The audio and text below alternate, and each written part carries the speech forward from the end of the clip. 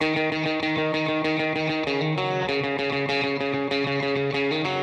the creators of Relevant Magazine, this is the Relevant Podcast.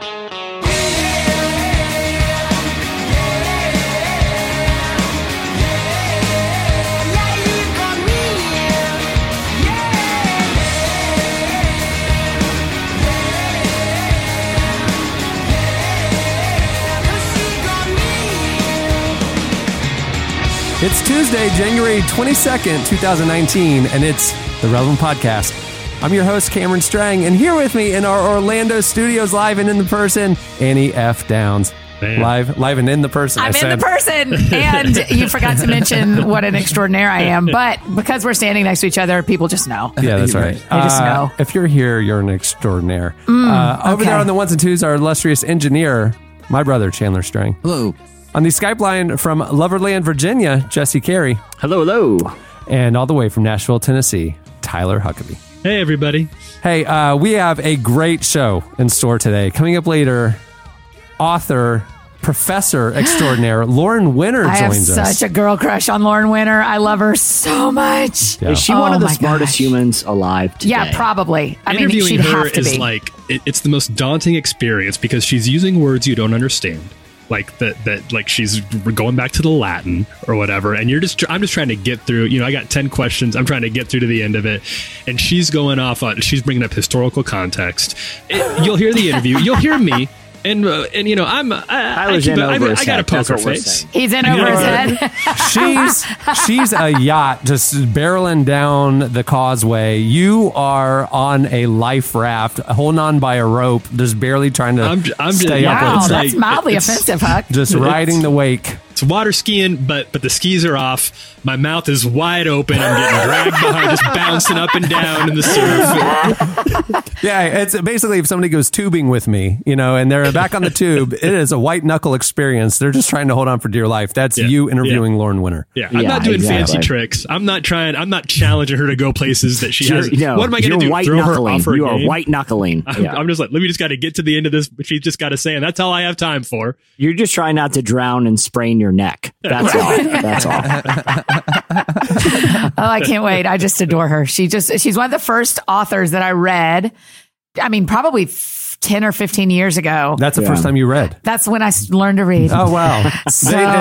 You went to school in Georgia. Let's be fair. Okay, settle down, Gators. I'm That's like just learning how to play basketball by joining the Olympic team. That's a very... that's shooting hoops with the 92 Dream Team is what that is. Yeah. What I'm saying is when I read her, I thought, I didn't know poetic and smart went together like this. Oh, wow. Yeah. So, yeah, really. She changed how I read and how I write. Wow. Yeah, I love her. Oh. It's amazing. She taught you how to read and write. That is very exciting. Lauren Winner, Annie F. Downs' tutor. I'll say this. She's very smart, and if it was not for her, I would be illiterate. So very grateful.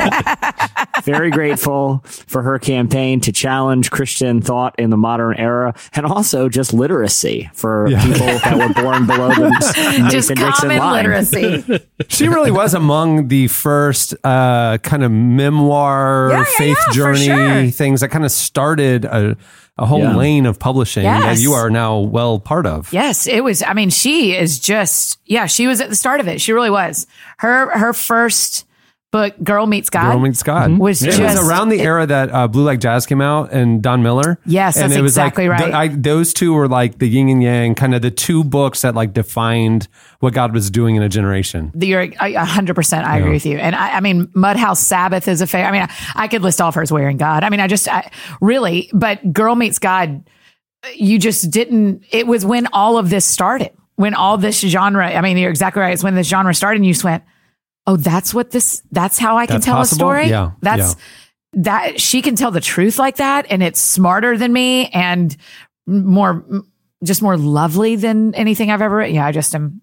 Wow, I'm getting weird about Lauren Winner. Let's move on. We don't even need to. Let's not even do the interview. Yeah, we need to play it. Will you just interview me about Lauren Winner versus actually interviewing Lauren Winner? Because this is gonna get It was weird. around that time, Blue Like Jazz, Girl Meets God, that me and Tyler released our tome. But again, we had just got introduced to Lauren Winner, so it was called Read Gooder.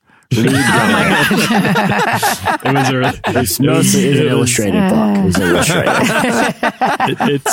It was self-published. It was self-published, and we tried to communicate the best way we knew how, which is essentially our own version of hieroglyphics, just word pictures. Just a bunch of word pictures. Yeah, exactly. Well, Huckabee still into the graphic novels. That's basically the same thing. Yeah. And that's works. because of Lauren Winner. It's honestly because the one interview has really changed my life. Can we? Here's a quiz. Does anybody know Lauren Winner's middle initial?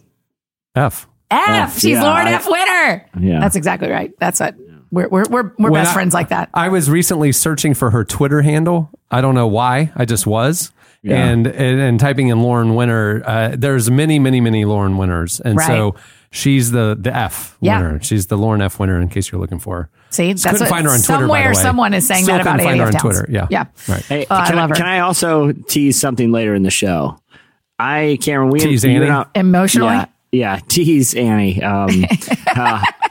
Annie, your middle name is F2. Do you whose middle name is that? Tease. Tease. No, I'm very excited, Karen. We talked about the listener of the week we have it coming up. And I will say this, it's not so much her 3 facts. I mean, her 3 facts are somewhat interesting. They're fine. But she's in a profession that we have a lot of questions about. Yeah. Oh my gosh, I don't wanna even give know. too much Very away. excited. Magician? No. Shocking no one. Huck and I don't know what's going on. So that's really this is always exciting. news to me. Well, this certain listener replied to us via Twitter and said, "Hey, if you would like an expert to speak into this thing that you all talk about a lot, I am that expert." I cannot wait. I still don't know, and I cannot wait. And she's coming up later, Just so gotta wait and see. you don't Gotta want wait to and miss see. listener I of don't the even want week. to guess because I just want I don't wanna be I just want to wrong. be shocked. I just want That's it to right. be Same. explained. I love that It's a feeling. very cool profession. I'll say that. All right. But this is gonna be a lot of fun having you in the studio, Annie. Thanks. Is this the second time we've done this? I've no, because we've done 2 live shows, Right, but I've never done like a normal show in the studio. Well, Feels very special. You're here because you're speaking at a conference. Yes. And last time you were here, like in October, when you came through, we taped a conversation for Unedited, my new podcast. Yes. And you beforehand, you're a little nervous and you're like, don't make me cry. And I'm like, oh, I'm absolutely going to make you cry. For sure. And you teased cried. her. You teased her. He teased me to tears. That's exactly right. You cried. I did. Bully. It was one of the most bullying. It was one of the most touching, vulnerable, moving conversations. It was so amazing. And the next day, kind of with a white, ashen face, one of our guys came and told me that the conversation did not record, that The entire that thing. the file was corrupted. Yeah. We sent it off to Time out. You knew the next day, and nobody told me till last week. Well, number So one, 6 months, y'all have known it was gone. I didn't want you to be mad at me, first of all. And I don't want to present a Not 6 problem without a months. solution. Okay, there we go. So it's like when I knew you were able to come back in, You're like, I was by like, the way- oh, by the way, we need to do another unedited because Actually, your assistant Jess said to me, "Hey, while we're here, are you talking about scheduling a regular show or doing your unedited again?" And I said, "What?" Say what? And I was like, Jesse didn't know because she copied me on that email. So I had to jump in. But so we just did. Jesse and Tyler, we just did an unedited. So if Annie comes off as kind of emotionally vulnerable or raw right now, it's because we just had a sesh. He just teased me. Just an entire And podcast. I gotta ask, were there tears the second Only time once, around? and it was Cameron. Not true, just kidding. first of all. And it was twice for you and 0 times for me. I mean, one time you kind of looked like you were really. Hey, A little glassy eyed. the thing that you got to do, I've learned, and I heard a speaker say this once, like if you want to make the audience cry, you need to get to the point of tears, but not cross the line. And then the audience will have the emotional release of the crying. But if you have the emotional release of crying, the audience won't be moved. And so as an think that's interviewer, I got right up to the edge with you. Yeah, you got it right And up to the then edge. I saw it. You took it over the finish line I for didn't. me. I did not. It wasn't like crying, Jesse. I just had a drip, just one little tear drip out of each eye. That's all. If people want to hear it for themselves, this show is going out on Tuesday. Unedited with Annie F. Downs went up yesterday, Monday. Oh my gosh. It's up. Oh, yeah. Oh, gosh. So we'll already know. It's out in the Wowie world. zowie. So Wowie people can zowie. go, There's about 8 things I want edited out, but it will be fine. No, 0. But it's unedited, so I don't get to do that. 0. Yikes. So you really have to. So you have to like emotionally like push yourself. You have to conjure. You have to think about your dog's dying. You got to think about like being the loneliness, and then but right there, right when it starts to go to the point of no return, you bring it back with like so that the audience will Disney cry. World and I do driving love fast Disney World. cars. She love found Disney herself World. a couple times, and then at that moment of the dog dying type thoughts, and then would deflect with humor.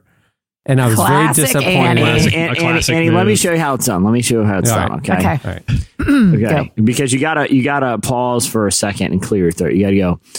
And in that it was right about that time. I'm sorry, I just need 1 second. And that's when the crowd loses And it. then you say, it was right about that time that I first admitted to Tyler Huckabee, who I agreed to co-write this book with, that I never learned to read. I submitted some very strange hand-drawn pages, and we realized self-publishing was going to have to be the route this time because pretty shocking stuff in those drawings. So that's how it's done, Annie. In the world of Relevant Doesn't Tell Me, in a series I'd like to call it Relevant Doesn't Tell Me Anything, I had no idea that the episode was coming out yesterday. Wowie zowie.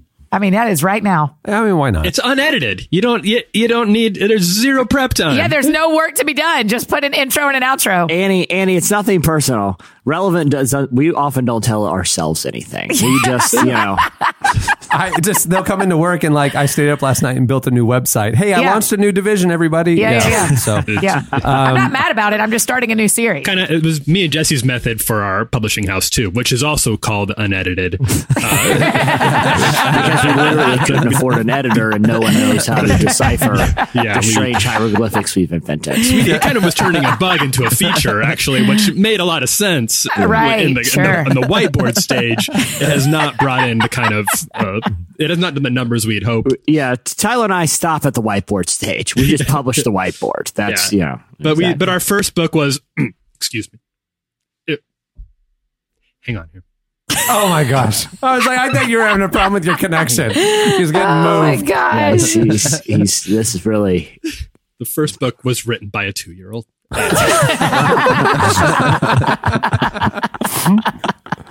And it is very sweet. Finish the sentence, Tyler. Monkey. A 2-year-old monkey. It's hard for him to admit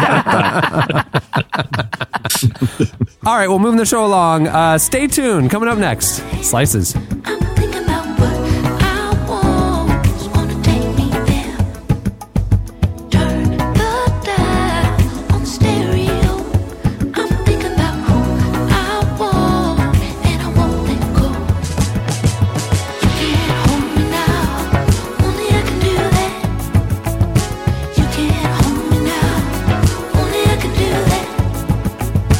You can't hold me now, only I can do that. You can't hold me now, hold me now. You're listening to Emily King. The song is Can't Hold Me. At the beginning of the podcast, you heard Moses with 'Cause You Got Me. It's amazing. Moses is very musical. I thought Aaron would be the more musical one. Well, this week's episode is brought to you by, once again, our friends at Quip. Starting a healthy routine and sticking to it are two very different things.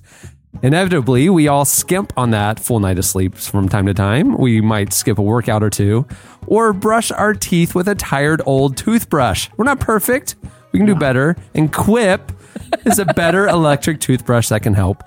75% of us use old, worn-out bristles that are ineffective, but with Quip, brush heads are automatically delivered on a dentist-recommended schedule every 3 months for just $5. A friendly reminder when it's time for a refresh and to stay committed to your oral health. Quip is one of the first electric toothbrushes accepted by the ADA. They're backed by over 25,000 dental professionals, and they have thousands of verified 5-star reviews. And because 90% of us don't brush for a full 2 minutes or don't clean evenly, Tyler, Quip's built-in 2-minute timer pulses every 30 seconds to remind you it pulses every 30 seconds to remind you to switch sides and help you clean your whole mouth Well, I'm evenly. fine. I don't need I can count manually. I love my Quip because it is like, I don't know if you've seen it. It's like the Apple designed. You have one. Yes, I It's love it's it. beautiful and effective. We love it. I love Quip, and over 1 million other people do too. I will say this, though, while you're making fun of Tyler, if wooden dentures made by hand were good enough for our first president, they are darn well good enough for Tyler Huckabee. Continue with Quip. Your beautiful Quip electric toothbrush starts at just $25. And if you go to getquip.com/relevant right now, you can get your first refill pack for free. Get your first refill pack for free at getquip.com/relevant right now. Go do it. Okay, it's time for slices. What do you have, Jesse? Well, I have some unfortunate news for everyone. Oh gosh. Oh man. Mm-hmm. This is I how hate- like to I hate go when into this slices. happens. It's pretty sad. I wanted to. Annie, we lost the other interview. Oh my gosh. I have Sorry. bad news. Annie, we're going to have to do that again for my a third slice time. is I've just been notified that the other interview is gone forever. We're taking that. We're taking that as a sign. Yeah, We're not doing no more that. Annie. We're not doing the that real again. news is it's the end of an era on the internet, and this breaks my Oh, heart. I can't wait. I don't know what this is. Okay, so how many people have loved spending an afternoon watching people dance beside their moving car to Drake's "In My Feelings," only to see it roll away from them and smash into a mailbox? Same. I know I've wasted many an evening, for sure. and by evening I mean sermons at church with earphones in. Right. How many of you have taken delight in watching people make a sandwich filled with delicious Tide detergent pods? I know I have. That was the weirdest Wait, one in my mind. that happened? The Tide Pod Challenge. yeah, but people were making sandwiches? People were eating them, and so then it just kept elevating. I'm familiar with these are. So you're talking about like staged How pranks. hilarious is it to see panic rush over the face of a grown person while they're ingesting cinnamon to the point of asphyxiation? It's hilarious. It's coming out of their nose. They can't breathe because of the cinnamon. What about, seeing somebody walk through a crowded intersection with a blindfold on or floating down a river doing the Bird Box challenge? This is what entertainment is in the era of the internet. I haven't watched And- Bird Box. Have all y'all already watched it? No, I don't watch scary stuff. For those without context, the Bird Box of the film, if a character opens their eyes outside, they see horrific images that it will end with them ending their lives. So people have to walk around with blindfolds on. And so the Bird Box challenge is to walk through day-to-day life with a blind. It's basically a ripoff of The Quiet Place, except the sensory deprivation isn't being able to speak, it's being able to see. So that's the plot of the movie. But the Bird Box challenge is to go through, there's one dramatic scene where Sandra Bullock, blindfolded, is able to row down a river. So people are trying to do very difficult tasks while blindfolded. Well, if you like any of those things, eating Tide Pods, cool ghost riding the whip challenges, you have a mere 2 more weeks to enjoy them before they are scrubbed from YouTube forever. I mean, that's right. no way. The fun police over at Google, after one teenager got in one car accident because she was driving with a blindfold on doing the Bird Box challenge. No one was She even was hurt. driving No one was with even it. hurt. You 2 are cars were damaged lying pretty to bad. me. No way.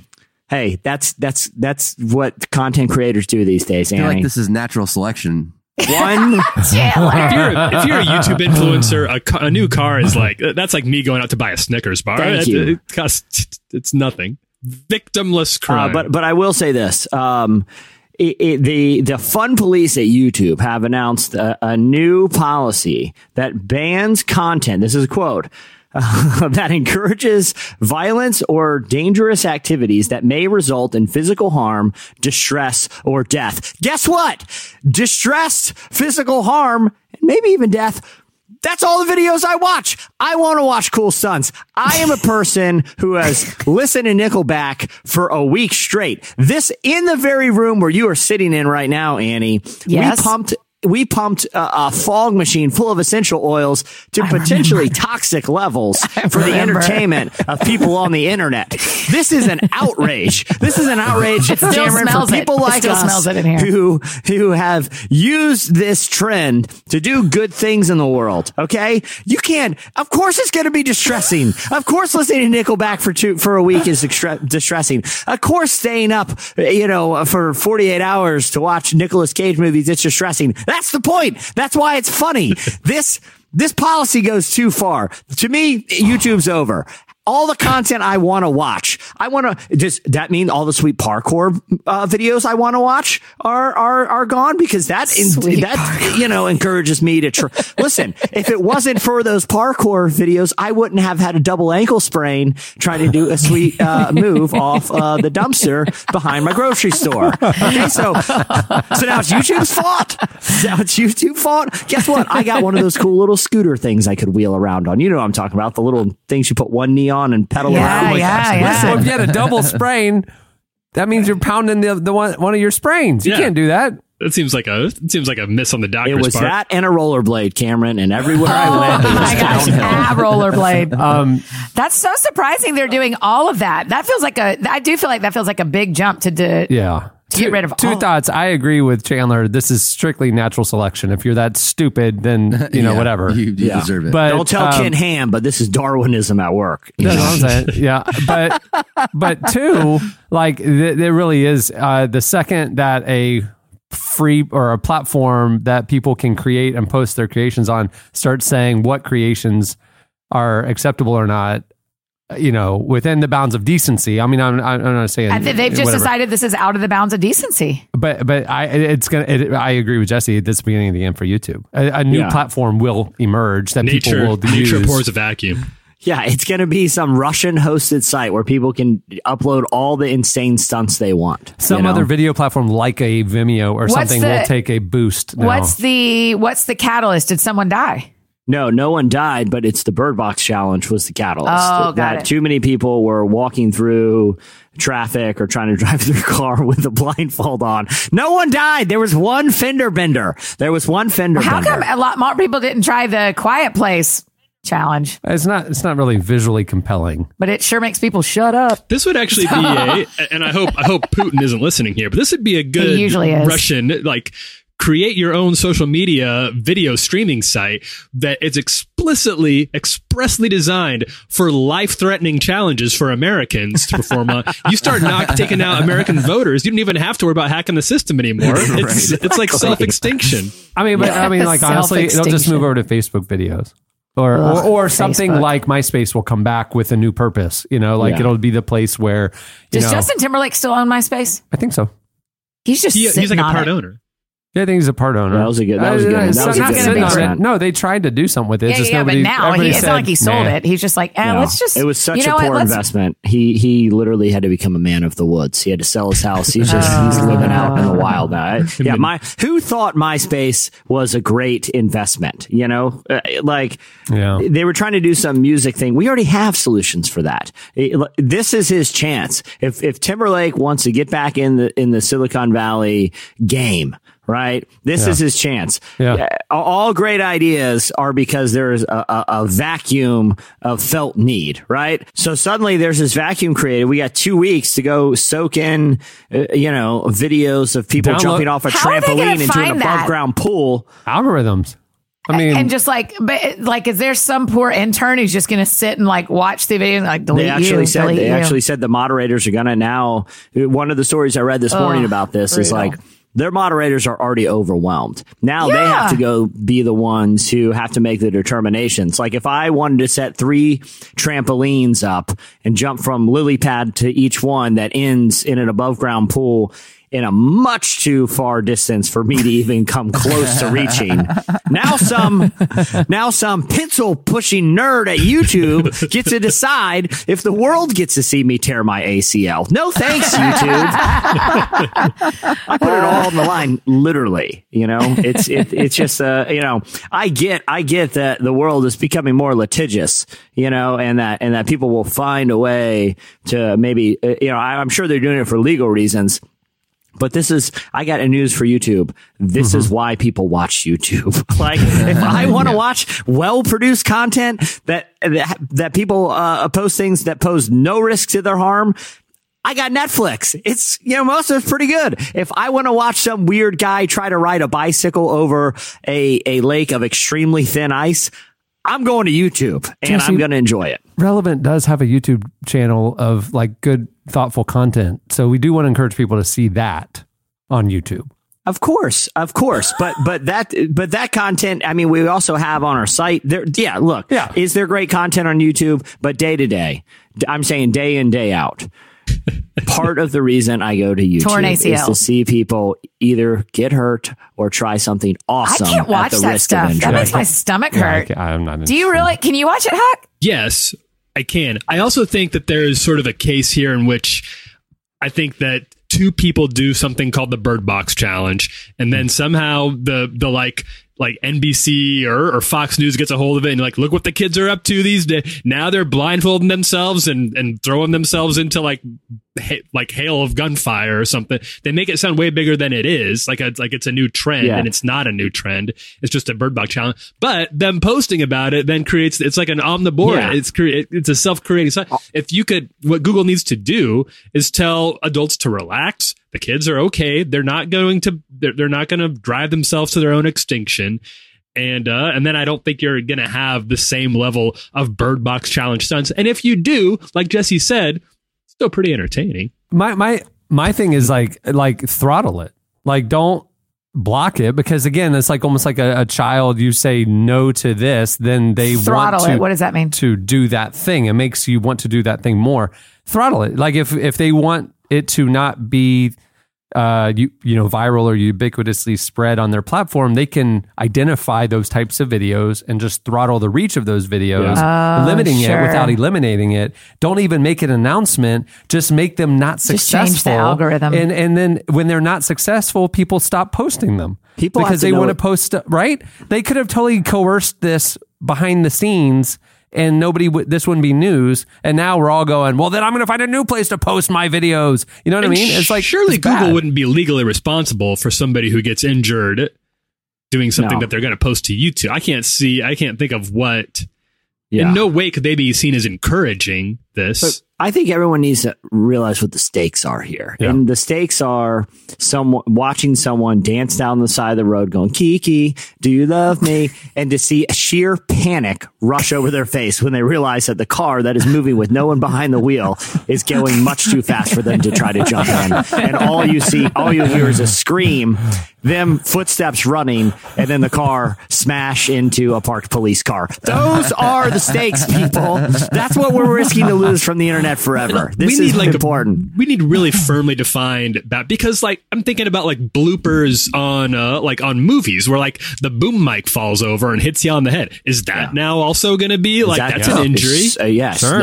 Are the snowflakes going to be triggered by that now? Who knows? Who knows? YouTube. Who knows? The stakes are incredibly high. Speaking of, I found I think probably many of our listeners will be familiar, and I think most of you will be too, with the old 1980s BBC Narnia series. Yes. They did that for. Remember those? Gosh, they had like the Zoobly Zoo costumes. My mom made me watch that. I love Zoobly Zoo so much. I found on YouTube, of course, the bloopers. The bloopers they exist on YouTube.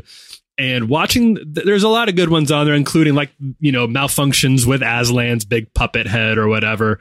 But the best ones were definitely the beavers, who, if you remember their costumes, they were kind of like little cocoons. Like they didn't really have use of their arms or feet. So they kind of just wobble around, these two fully grown adults in beaver costumes that limit their mobility down to shuffling basically with their feet. And in one of these videos, Mr. Beaver waddles himself off camera, and you immediately hear this stop. And then the camera pans over, and he has fallen and slidden down a snowdrift because he can't use his arms to get traction. I saw a really funny one too. The guy by Mr. Tumnus got mauled by an actual lion on set. Oh man, I couldn't believe it. That was just unbelievable. Didn't see that coming. I kind of had a weird crush as a kid on the fox on Zoobly Zoo. I loved Zoobly Zoo. Did y'all watch it? No. No? I don't know. Didn't- Nobody? didn't- Wow, didn't forget get it. woke anything Cut it out, in me. Chandler. Nobody knew Zoobly I think it was Zoo. a Georgia thing. I love that guy. I can't say there was any like romantic awakenings that I had watching it, but I did watch the show. Yeah, I did. I'm familiar with the show.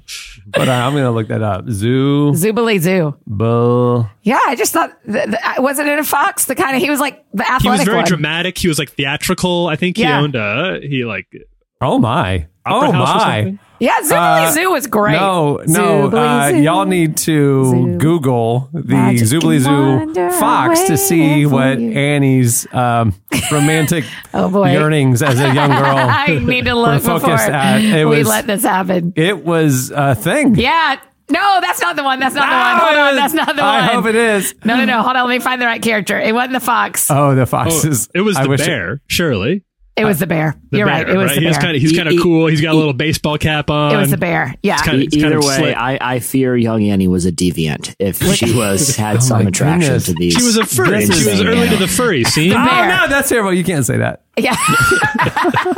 Line It's crossed, the bear. line It's for crossed. sure the bear. I apologize. I didn't mean to The imply. bear. The bear. I- seems I Yeah, don't the care. bear. He was so fun. He None was of my just business. fun. Oh my gosh! You should look him up. Like, where is he now? And then maybe And just call him. Just yeah. hit him up. Yeah. Ironically, mauled by a lion. Mauled by a lion tragically in a hilarious YouTube Man. clip. All right, I'm moving slices along. I know Annie said before the show, she Wait. said is the best slice she's ever brought, so we're going to save it for last. Okay. So what do you Oh. have, Huckabee? Okay, I'm going to do I do have a slice. Before I get to my slice, I have a quick update on an old Oh, slice that great. we've covered on this program that I think is worth revisiting. Jesse, do you remember a couple weeks ago when you brought the slice about the woman in Germany who allegedly Yeah. lied about her age? She said To that she become was the world's oldest woman. world's oldest woman, 122 Yeah, years yeah. old, and then Yeah. some Russian nitwit, some Russian group of scientists who A just couldn't leave well mathematician. enough Yeah. alone, Yeah. decided to blow her cover. I remember. long I after remember she's it well. dead. Long after Remember she it well. died. Yeah. It's blew not her nice. cover. Well, there is the drama continues. This story is not done yet Oh, boy. because now in America, here where the real scientists are, they are calling the bluff of the Russian old people scientists' research and saying that they stand by the fact that this woman lived to be 122 years old. And moreover, they are accusing Russia of having kind of sour grapes, that they want the world's oldest person record for themselves. And they're so bent out of shape that this woman in France actually got to it first, that they're trying to discredit her using flimsy evidence and a fake non-peer reviewed study that they submitted, and going and fudging with Wikipedia details to add a whole section about a controversy that didn't actually exist until they drummed it up. And they went as far as to call the FBI, the American FBI, on our own American scientists to say Oh my that they were gosh. trying to create, What a waste of they were time. like disparaging the Russian old people science community. Okay. So let me get this straight. We have Russian agents manipulating Mathematicians. internet information and colluding with American intelligence agencies in favor of something they want. This sounds too outrageous to be real. This could never happen, Tyler. Much less with the stakes so high. This could never possibly happen. No, I think the update is. We'll obviously stay abreast of this story, but I Sure. do think it's worth noting that as of right now, according to the scientists here stateside, Clement did live to be 122 years old, and there was no fudging of the details on her part. So, but that is not my slice. My slice was, and Jesse, I think you saw this because we wrote about this on the site, but there was a study from Lifeway that tried to figure out why young people are leaving the church. Yeah. What's the Yeah. primary motivation for young people to leave the church? Does anybody, let's see, Jesse, you saw this. Annie, I'll ask you, do you have any guess as to what the number one reason was? Disillusionment, like just unhappy with the church. I think like hurt with or leaders. Yeah, or something like that? we're just too fresh off of unedited. We literally were just talking about this. So I'm like, people being disappointed with God. No, how about this? Can you give me top 3? Can you give me 3 options and I'll pick the best one? Can we make it a game? I gotta guess. All the fun youth group games that risk bodily harm are now not appropriate in the Chubby modern era. Bunny. I think Chubby Bunny has been disqualified from all youth groups, hasn't it? I don't think they can play that anymore. It's kinda I don't think there's an enforcement body about that. I don't think you can ban something from all youth groups. I think that like when you make announcements to all the youth pastors, there's like an email to every youth pastor of like no more Chubby Bunny. And that's going to make all the People renegade choke. youth pastors want to do it People more. choke. You can't tell people no. Although some of those youth group games we played, looking back on some of those, I was like, that was just straight up abuse. Like they were just, like, right. Like I don't want to drink all that mouthwash and toothpaste after everyone. Don't make me do this for your pleasure. Right? What kind of sicko are you? This is very strange to be forcing young children to be doing these things. But no, the games did not come up. And actually, it's a little bit difficult to do your top 3, Annie, because most people cited more than one reason. It's rarely just that one thing.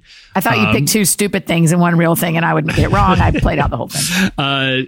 Almost every respondent cited just like some sort of basic life change, like just their, whether it's college or whether it's moving, finding some sort of church just didn't really work into their new life anymore. So a lot of them didn't leave in a huff. It's just like, oh, I moved and I didn't find a new church, and now it's been 3 years. It's like a life change, and then they didn't know where to go after said life change. Feels sort of maybe not super relevant to their new to the new life that they set on. Would those people say that they probably still believe and would identify as an active Christian? They just, I looked up and it's been 2.5 years. This particular study, Lifeway study, didn't actually get into that, but it did say that many people who drop out, even if you drop out for a year or 3 years, most people who leave eventually at some point down the road do end up going back to church after another life change, oftentimes because of having kids. Kids will be like, I need to get back to now I'm a parent. I should probably get my act together. I just had a conversation with a friend who was going to church, and she said,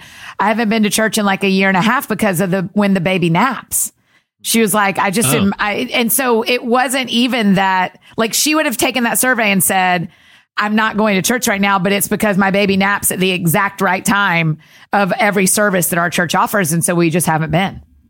But that said, there are some less like salubrious reasons. But before you get to those, I mean, it is interesting that, I guarantee you if you ask those same people, like, hey, because you moved, did you find a new grocery store? Did you, find a new coffee shop that you like? Did you, find a new gym? Like, but finding a church community is a little different than finding a grocery store. But what I'm saying, my point is this though, it's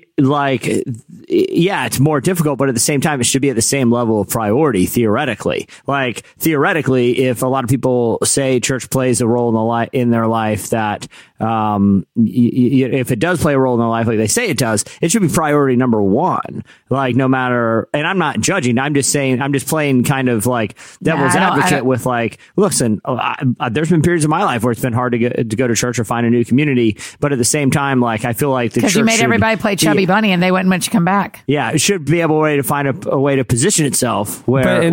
But Jesse, in this era, this. I mean, like, there's maybe 20 years ago, that's like the primary way that you would get spiritual experience. Really, yeah. But now it's like you can put a worship playlist on Spotify. You can watch the best, church services in the world online. You can, and so it's like, life's busy, or I don't really want to put down roots in this new city that I know I'm only going to be here for 2 years or whatever. It's like, so it's like you get your spiritual nourishment other ways, and you not through community, and then all of a sudden you look up and it's been 2 or 3 years. And visiting churches, y'all have done this too when you moved. Visiting churches, trying different ones, and especially like really if you're in a city by yourself. Yeah, I mean, if you and your spouse or something, it's one thing. But like you to go by yourself, it's like it's hard. It's like easier to just kind of like.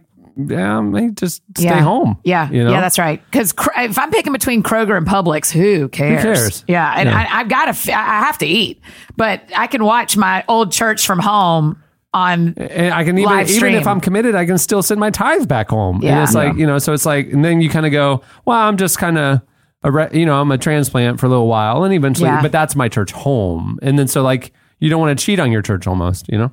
Yeah, but at the same time, and again, I'm sort of playing devil's advocate here for the sake of the discussion. But Annie, to your point, like, look, I love that, Jesse. You're like, you guys, don't get mad at me. I don't really believe this. No, it's not that I don't really believe it, but I do think there's a point to say, you know, like, Annie, when you say, well, of course I got to pick one of these grocery stores, I got to eat. You know, I think a lot of people, I think there's a large amount of people in ministry that would be like, well, you know, you got to be plugged in. Like, you got to find a place. Yeah, but if you go back to the biblical community, it was not what we have in America, obviously. And so then there's a very defensible worldview to say, if I have a community of fellow believers that I live life with, and I'm getting spiritual nourishment from books and podcasts and videos and things like that, like the going and sitting on the back row of a sanctuary where I'm entertained for an hour and 15 minutes and then I leave and didn't talk to anybody, like there's a case to be made that, you know, do not forsake the gathering together of believers. It's like, well, I live in community with people who are on a spiritual journey as well. We talk about things that are more than just superficial. We're growing together on this journey, and I'm finding other sources of spiritual challenge and encouragement and all that. And that I don't get the same fulfillment from sitting on the back row of a church by myself where nobody talks to me, you know? And so it's like, what's true community here? Yeah. You know? And I mean, I'm literally on a teaching team at a multi-site church, and I wouldn't expect someone to pick a church before they get settled in a city and get a grocery store. And if I was like a laying down the law woman, as most cowgirl extraordinaires are, I would say, you know, when you've moved somewhere new or you have a new system in your life, within 4 to 6 weeks, you should be going after the things that matter most to you. You should have it. Because to me, the closer parallel, Jesse, to a church would be a gym. Because you're trying to pick a place where you're going to invest over and over again, that has what you are looking for to make you who you want to be, that has peers around you that are making some of the same decisions. That feels like when you move to a new city, you should probably, because you can go to a new city and you can run around your neighborhood. You can do workouts online. You can get your exercise, but it's not the same as joining a gym. And so both those things should probably be in place within a few weeks of you being in a new city, because it almost tells you as much as it tells everybody else, I am committed to staying here. Yeah. Yeah. And that I think is my point. Like, you know, any life change presents a reason not to do anything that is a challenge or difficult, whether it's having a kid, whether it's moving, you know, but I do think there is a case to be made that even if it's temporary, it can be extremely beneficial to find a place of spiritual community, like Cameron was saying, where there's something kind of informal, or whether it is with the church. I do think no matter what position in life you are, or how maybe kind of inconvenient it may be, the benefits outweigh the cost, even if it is something informal. And I think in order to what churches need to take away from that, and I do want to get to their numbers in the study because they are interesting. Yeah. But to combat that, and I know, Annie, your church has worked really hard on this, is offering, like, the local church can offer things that you can't get online, that you can't get from a podcast or from Spotify. Unfortunately, many churches, not all, but many churches choose not to really focus on those things because so much of their time and attention is devoted to the Sunday morning service, which can be replicated from the comfort of your own home, and oftentimes can be done a lot better from the comfort of your own home, depending on what you're looking for. But churches can provide community. They can provide opportunities for outreach, ways to get involved in other local parts of your community that don't have to do with church, local ministry, helping other people. These are things that are very, very difficult to do without the help of a local church. Not impossible, but difficult. And I think churches need to pivot to understanding that in the digital era, those are things they can provide that have a much higher value benefit than just trying to make sure that they're keeping up with whatever John Mark Comer is able to put online with his podcast. But I will not miss one of those because I love that dude. Oh, I'm not saying anything. This is not me knocking John Mark. I'm saying that he's so good at his job. Don't look at me funny. I think he's awesome. Tyler, how dare you? What did he do to you? He's no bear from Zoobilee Zoo. I'll just say that. Let's just say. Right. He's no Lauren Winner. Yeah. We're just really stacking my professional loves crushes. Today. Yeah. Because John Mark's married. It's not like a thing. I just think his teaching is so awesome. He's wonderful. agree. He did one. It was so, it was so like culturally, in tune. It was the Bird Box sermon. And he, believe it or not, I don't know how he did it. He preached an entire sermon with the blindfold on. Actually, he just stood there with both hands on the pulpit. But still, man, the got ultimate me, Bird Box joke. The sermon was called "Open the Eyes of My Heart, Lord." Oh, well done. It was wow. Look, I was talking to a friend last night, and he was saying he's really struggled with some of his experience at the local church, and he said that his family started going to a Salvation Army church. He said because they just do so much else that it isn't about this big Sunday morning thing. It's about all these other things that they do. Uniforms. They have great uniforms, really and the do. bell section is just unstoppable. You can The handbells. Get outside during Christmas. But yeah, I just think meet some people at Walmart. It's kind of giving cool. people permission to like do that, Huck, especially in the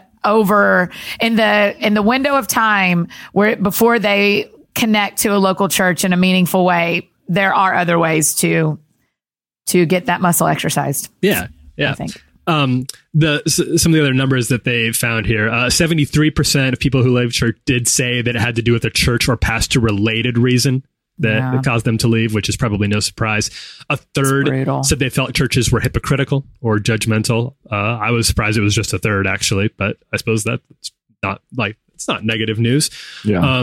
But 70% said they drop out for a political or ethical reason because they felt like the church was too closely identified with certain political causes that they didn't want to be associated with. I would agree with that. And then 22% said they were just going to church to please someone else. And I guess they decided to stop trying to please that person.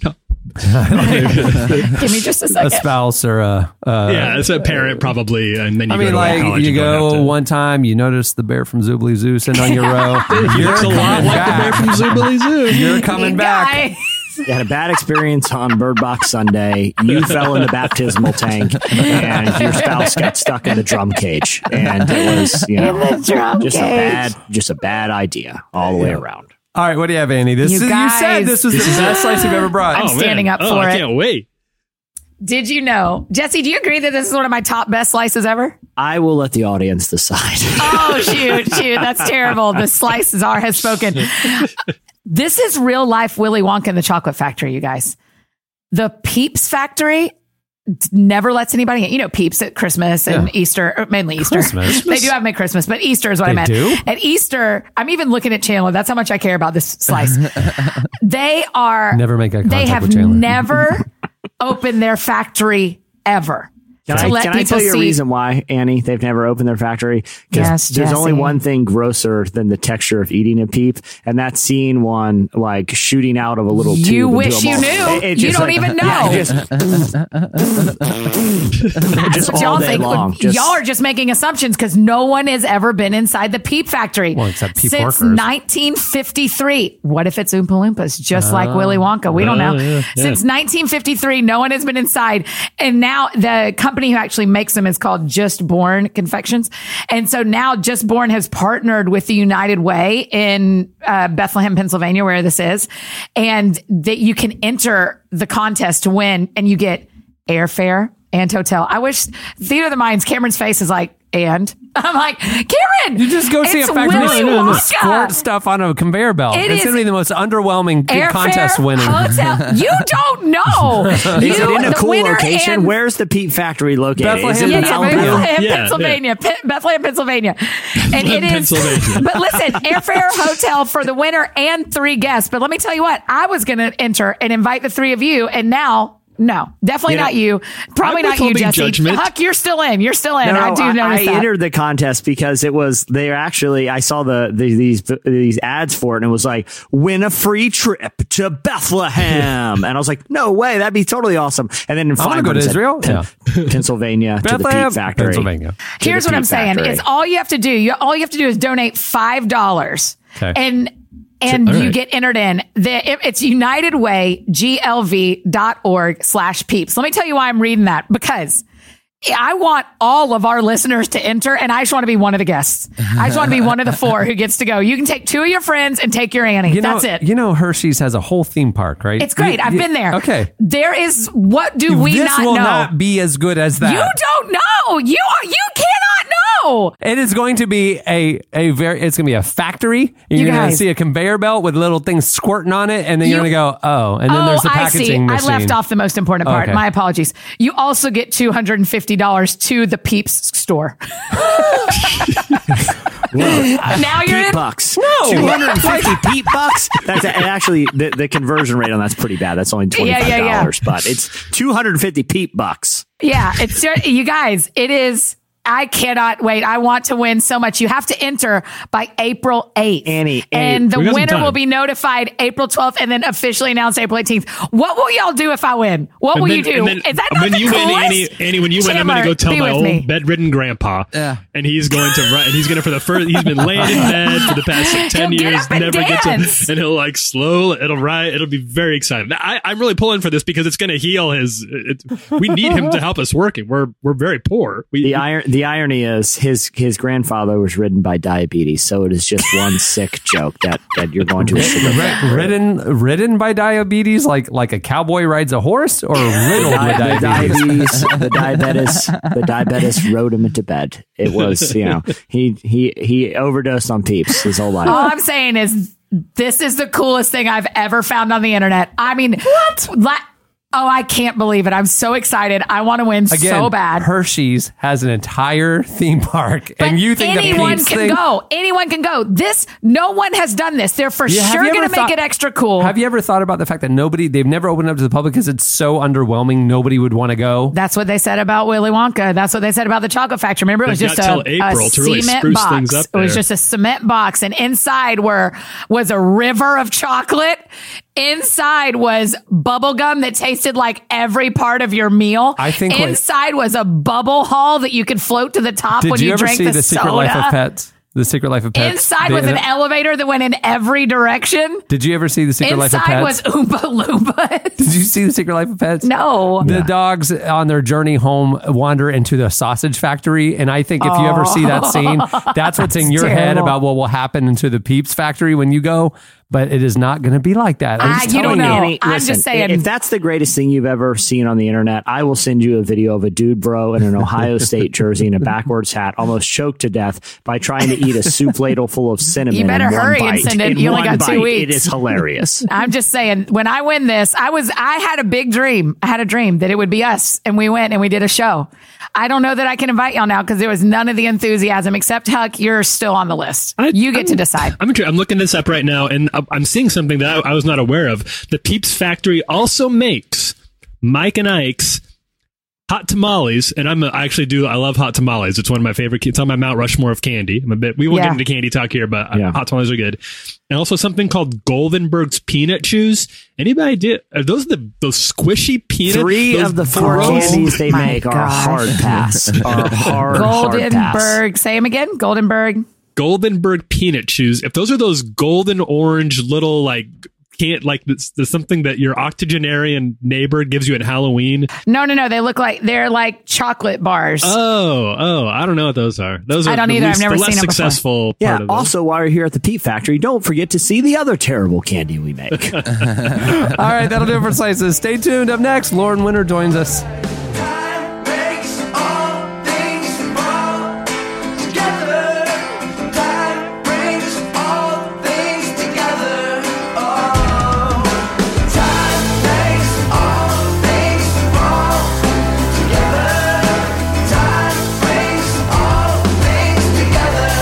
Oh, You're listening to Said the Whale. The song is Wake Up. sleep till the sun. Well, this week's episode is also brought to you by Blinkist. It's an app that lets you read the key lessons from over 2,500 nonfiction books in 15 minutes or less.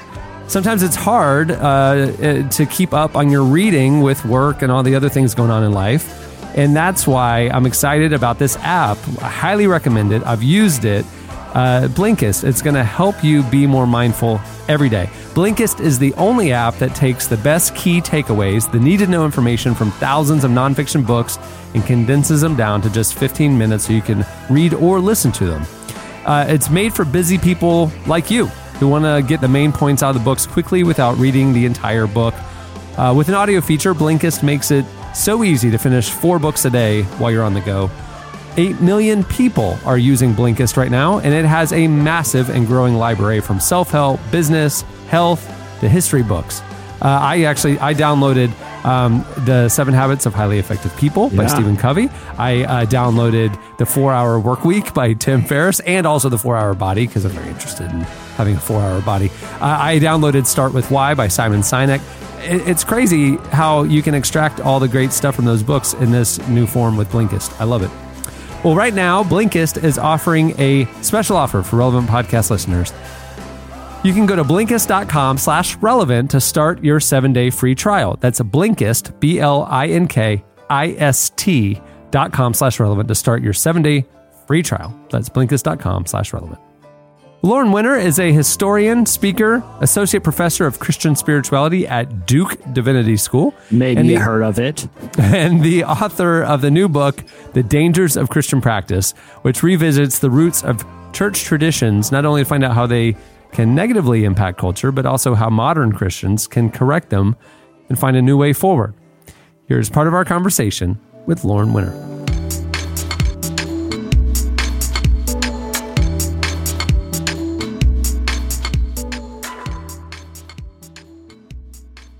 What gave you the idea to write something about dangers of Christian practice? So in a certain way, I started thinking about this book in like 2000, a long time ago. I wrote a book review for Books and Culture, which was still going strong at that point, of blessed memory. And it was a review of a book by a historian named Mary Rubin, who's one of the historians that I really rely on in the Eucharist chapter. And it's a book called Gentile Tales, where she lays out the history of the host desecration narratives on host desecration violence. Mm-hmm. And I had been a Christian for maybe 2 years. I grew up Jewish, and I'd been baptized maybe 2 years before this.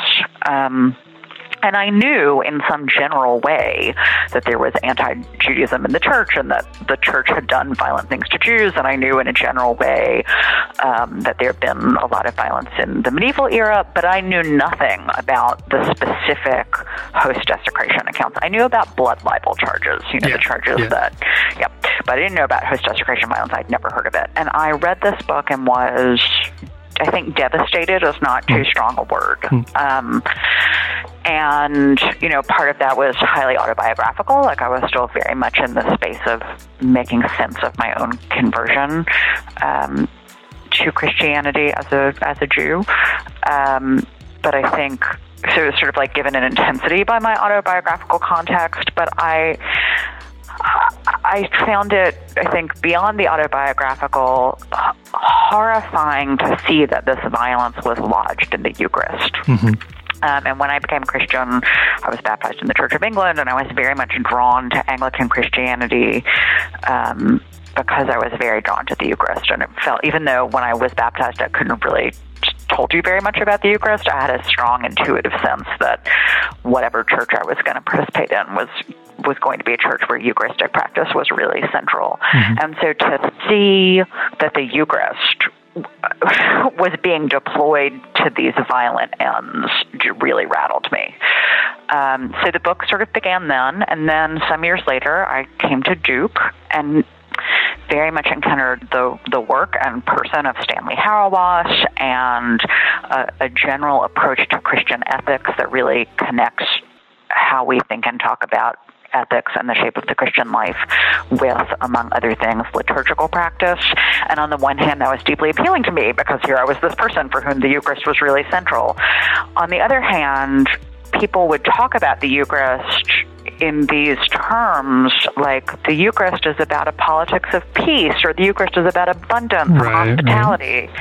And of course, on some level, that's true. But then I would think, the Eucharist is also about pogroms and murder, and we have to find a way, it seemed to me, of talking about Eucharistic practice in a way that didn't pretend that this history hadn't happened.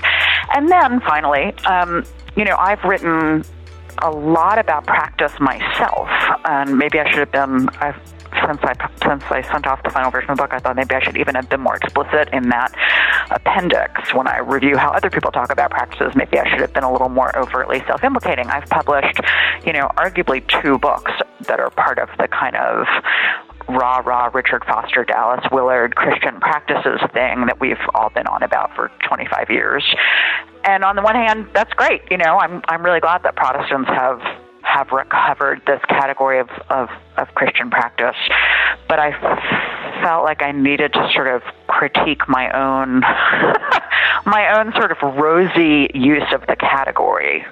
For people who haven't read the book and are listening to this, maybe just to give them a bit of context, could you give us a summary of some of the specific things that you found, particularly in your study of the Eucharist, how that is related, maybe inextricably so, from anti-Semitism?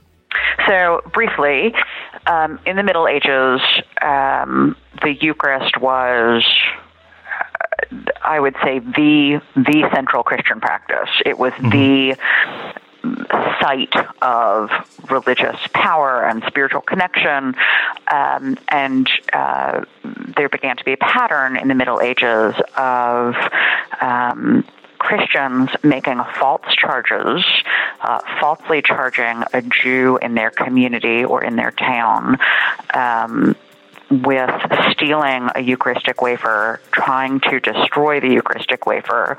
The Eucharistic wafer magically or sacramentally resisted being destroyed, and that was understood as being miraculous. And then, so this story would get told, this false story would get told about Jews stealing and trying to destroy a consecrated Eucharistic wafer, and then that became the discursive rationale for then Christians in that community doing horrible acts of violence, sometimes just killing the one Jew in question, but sometimes killing the entire Jewish community, often burning down Jewish buildings, homes, or the synagogue, and building chapels in their place, chapels that might include a shrine to the supposed Eucharistic miracle. Somewhat more complicated choreography than that summary, and I summarize it in a bit more detail in The Dangers of Christian Practice. So in the book, I offered the analogy of looking at late 19th and early 20th century history in the U.S. South, where we see that false rape charges were used as the discursive basis for lynching. Not a perfect analogy, but just an analogy a little bit closer to our own context of people making up a story and using that false story as a basis for committing egregious acts of violence. So then the question emerges, is this just coincidental, or is there an account that we can give that says, no, the violence wasn't just coincidentally Eucharistic, it was actually intrinsically Eucharistic? So in the book, I'm really trying to do 2 things. I'm trying to give 3 case studies of moments where a beloved and treasured Christian practice goes wrong. I look at the Eucharist, I look at intercessory prayer, and I look at baptism.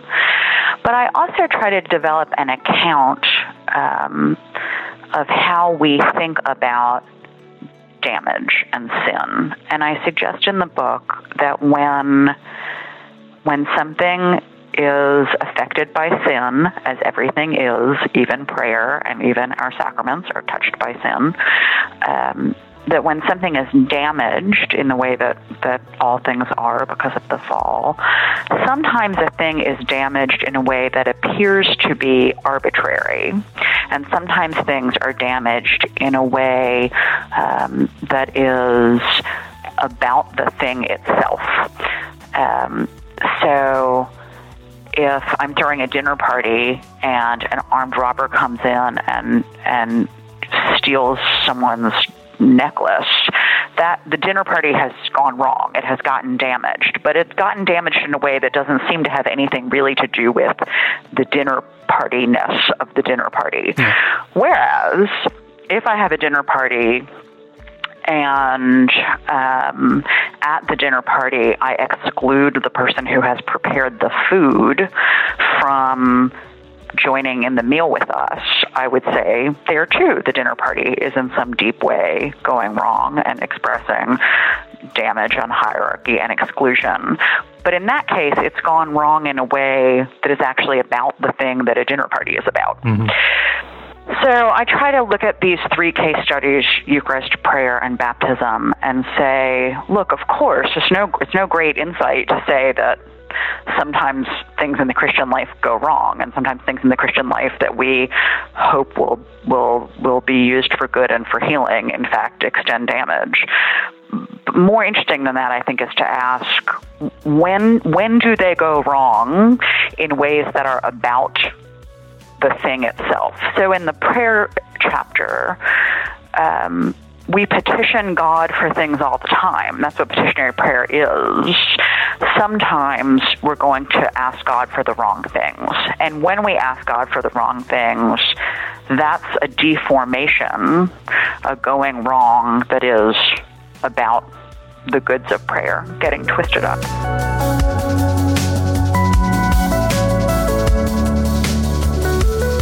That was Lauren Winter. Make sure to check out her new book, The Dangers of Christian Practice. It's out now. You guys can be honest. Did I sound stupid in that interview?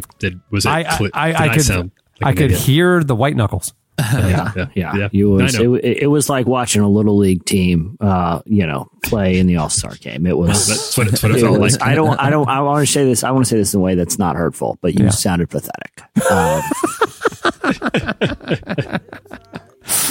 All right, stay tuned. Up next, our listener of the week. You don't want to miss it. Now you could be my rocket fuel on a Sunday. You could be my early morning queen, and I'm sure you could light my birthday candles and sing me like a submarine. But we don't dress for the weather, and we look perfect together. But it's temporary love, I'm sure.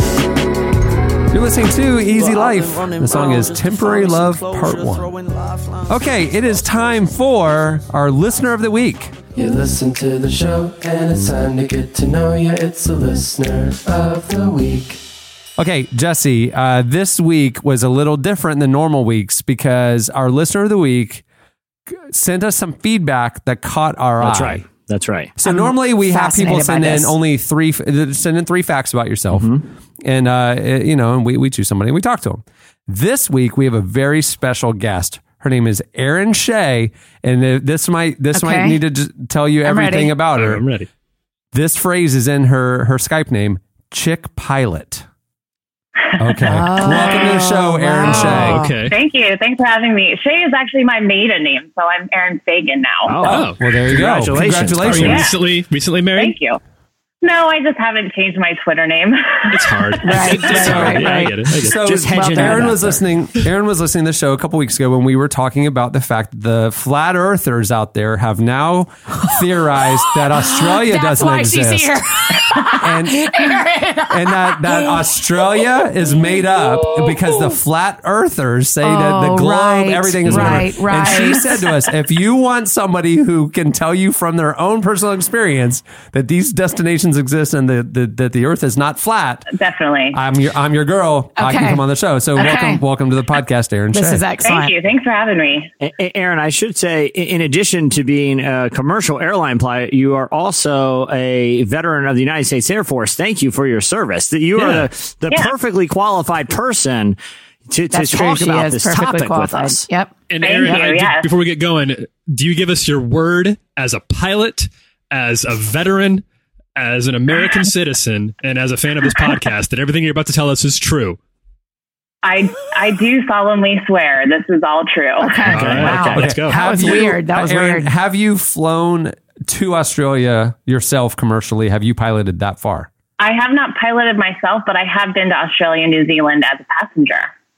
Well, see, a lot of people have, but they're saying that you didn't go where you thought you were going. I needed the navigational verification. But she's a pro. Yeah. I'm already out. Sorry, Erin. You've ridden there. Yeah, so has everybody else. Do you think she's part of the Illuminati? Do you think Erin's been paid off? Is that what you're saying? Yeah, I think she just doesn't know, like everyone else just doesn't know. Erin, what kind of planes did you fly in the Air Force? I flew trainers, T-37s and T-6s, and I also flew the B-1. Those sound awesome. I don't know what they are, but they sound really cool. The B1 is a bomber, and it's the one that has the swing wing. So it's the wing pivot. Yeah. Oh, yeah. wow. That is very cool. Very okay. high tech. That is very And cool. even though I didn't fly myself to Australia, I have flown from the United States to the Middle East. So I can say that part of it was definitely, I have seen, not necessarily the curvature of the Earth, but not too far off. Yeah. Well, let me ask this, Aaron. How often are you ever accosted by flat earthers who want to know if this is all a big hoax that you're in on? I don't think I've ever been asked the question straight up when I've been in uniform, like in an airport or anything. Yeah. So I also haven't gotten the contrails as anything, bad coming out of the aircraft when it's contrails up at high altitude either. I don't know what that means. Yeah, what's okay. contrails? That's a whole nother conspiracy theory for another time. It's people that believe that everybody knew those but us, trails Cam. those trails of evaporation left behind are actually the government dropping chemicals on the population. Yeah, Aaron, yeah. I do have a question that I've always wondered. My gosh. It's a big we one. never talked about that. It's a big one. That's huge. I haven't gotten to that part of the internet Enjoy yet. the rabbit hole. Enjoy the rabbit hole. We don't have time for that right now. Aaron, I have a question that I've always wondered about pilots. Sure. When a pilot needs to use the restroom, do they just put an autopilot and just hop on out for a minute?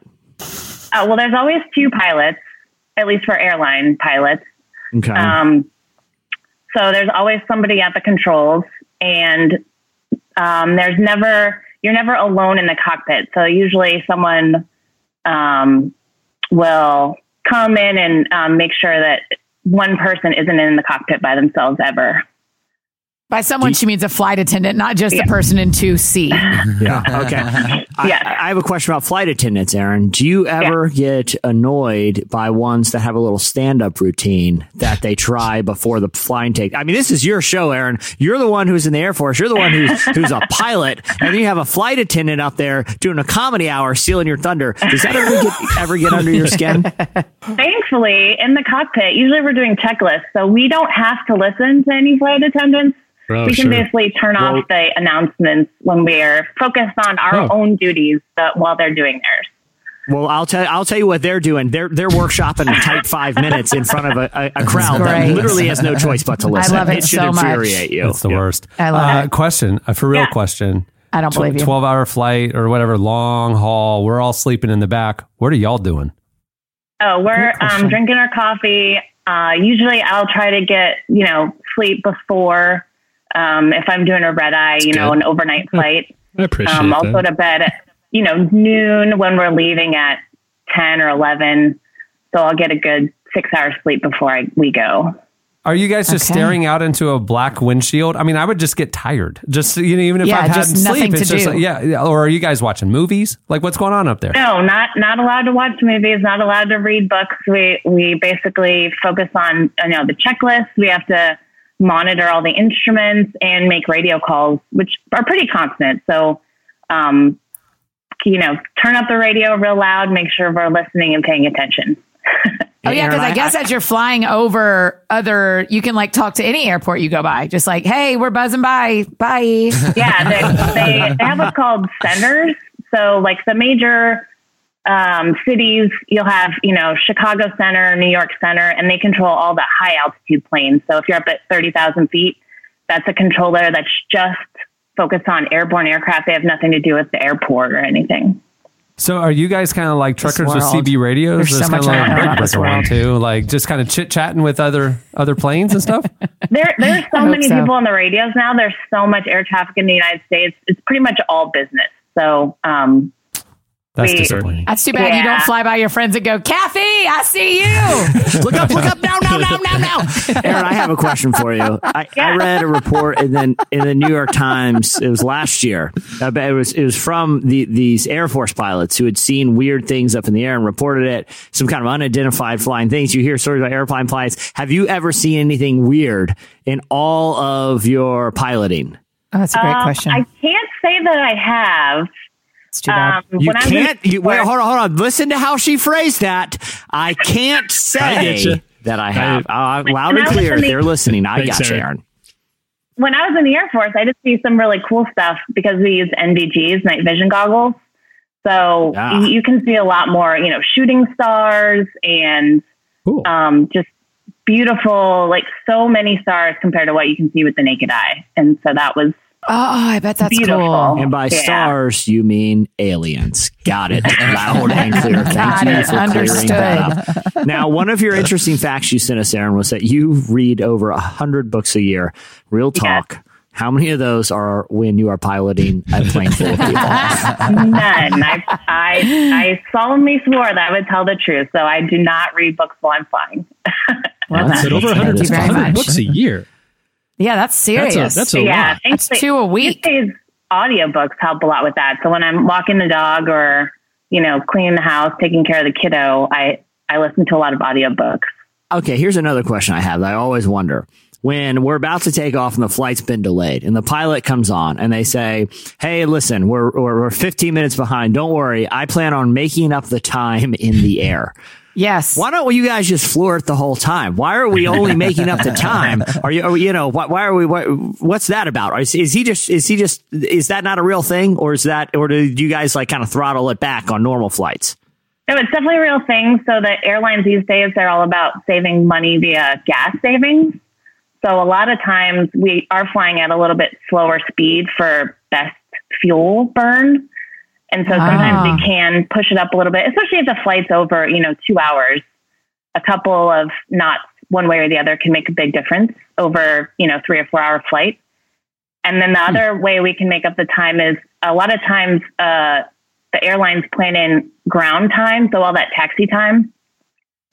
And they usually pad it a little bit, especially in the winter, because they know you might have to de-ice or, if there's bad weather and there's a backup to waiting to take off. Usually we can make up time there as well. Man, I just love all of this. Keep going, Jesse. What else do you need to know? Erin, I just want to ask one thing. So when you're up there and you have all these lives and you are not listening to this podcast. That's right. No. Yeah. Please don't. I do not listen to podcasts. Thank you. Because I feel like Jesse would be endangering people if that was the case. The level of laughter. Okay. Yeah, I agree. Okay. I just want to. How about, Erin, have you ever flown anybody famous? Have you ever had a celeb? Yeah. Oh, that's a great question.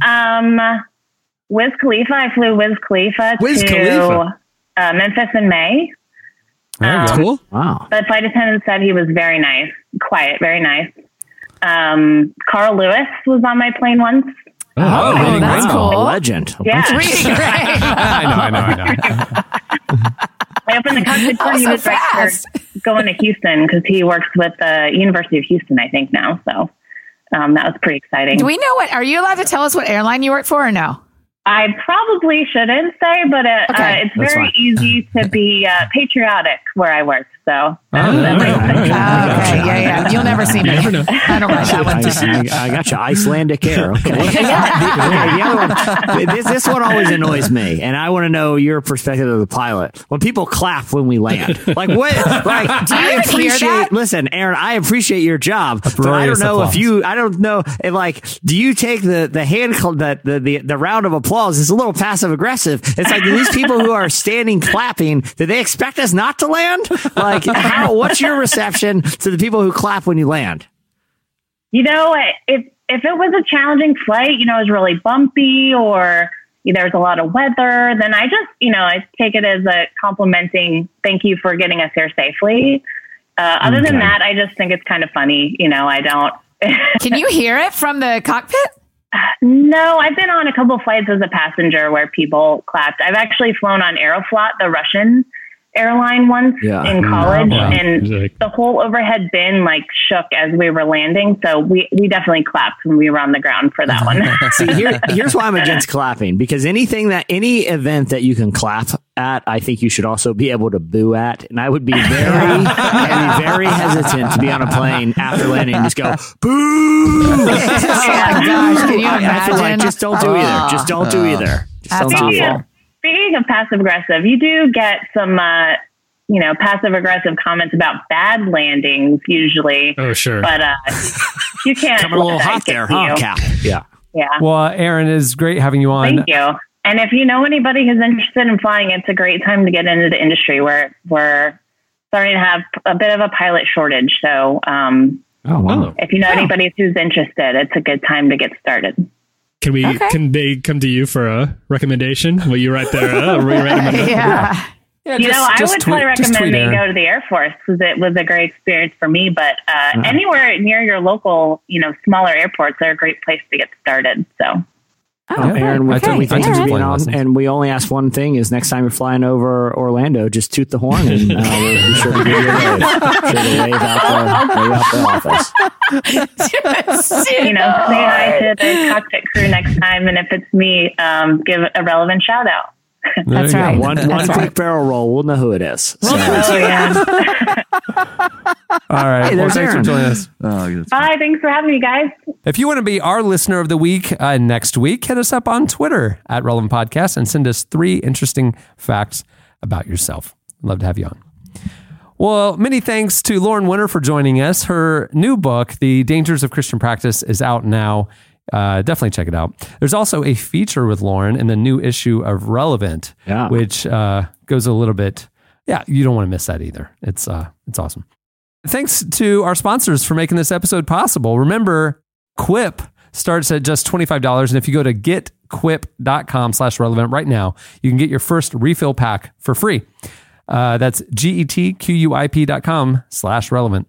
Also, thanks to Blinkist. You can go to blinkist.com/relevant right now to start your 7-day free trial at Blinkist. That's BLINKIST.com/relevant.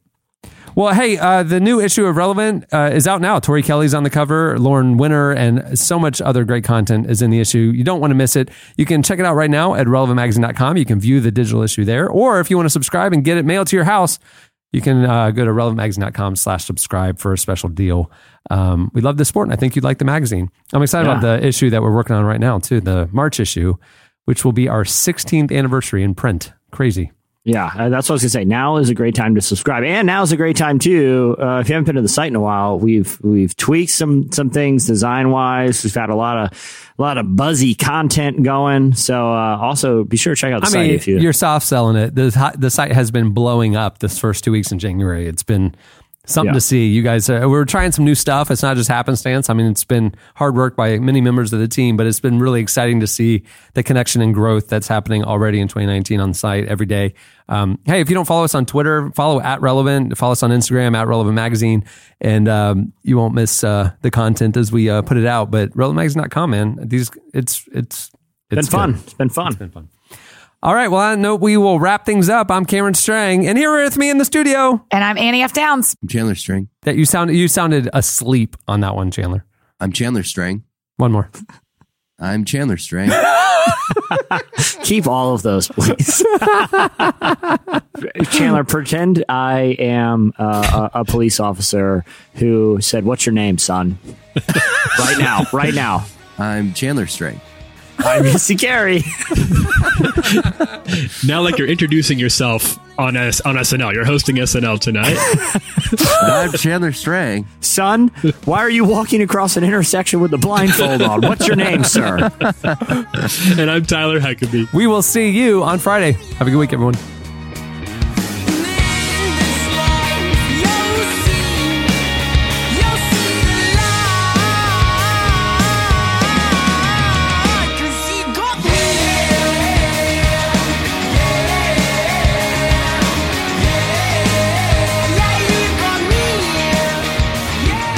Listening to the Relevant Podcast. If you like what you heard, be sure to leave us a review on iTunes. Check out other shows from the Relevant Podcast Network in the podcast section at relevantmagazine.com. And while you're there, browse exclusive podcast merchandise at our online store. Make sure to subscribe to Relevant Magazine. Info is available at relevantmagazine.com/subscribe.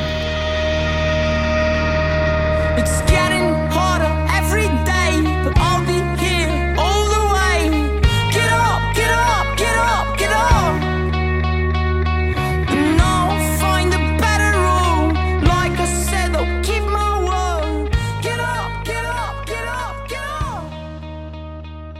And don't you ever feel One teenager got in one car accident because she was driving with a blindfold on doing the Bird Box challenge. No one was even hurt. Relevant Podcast Network.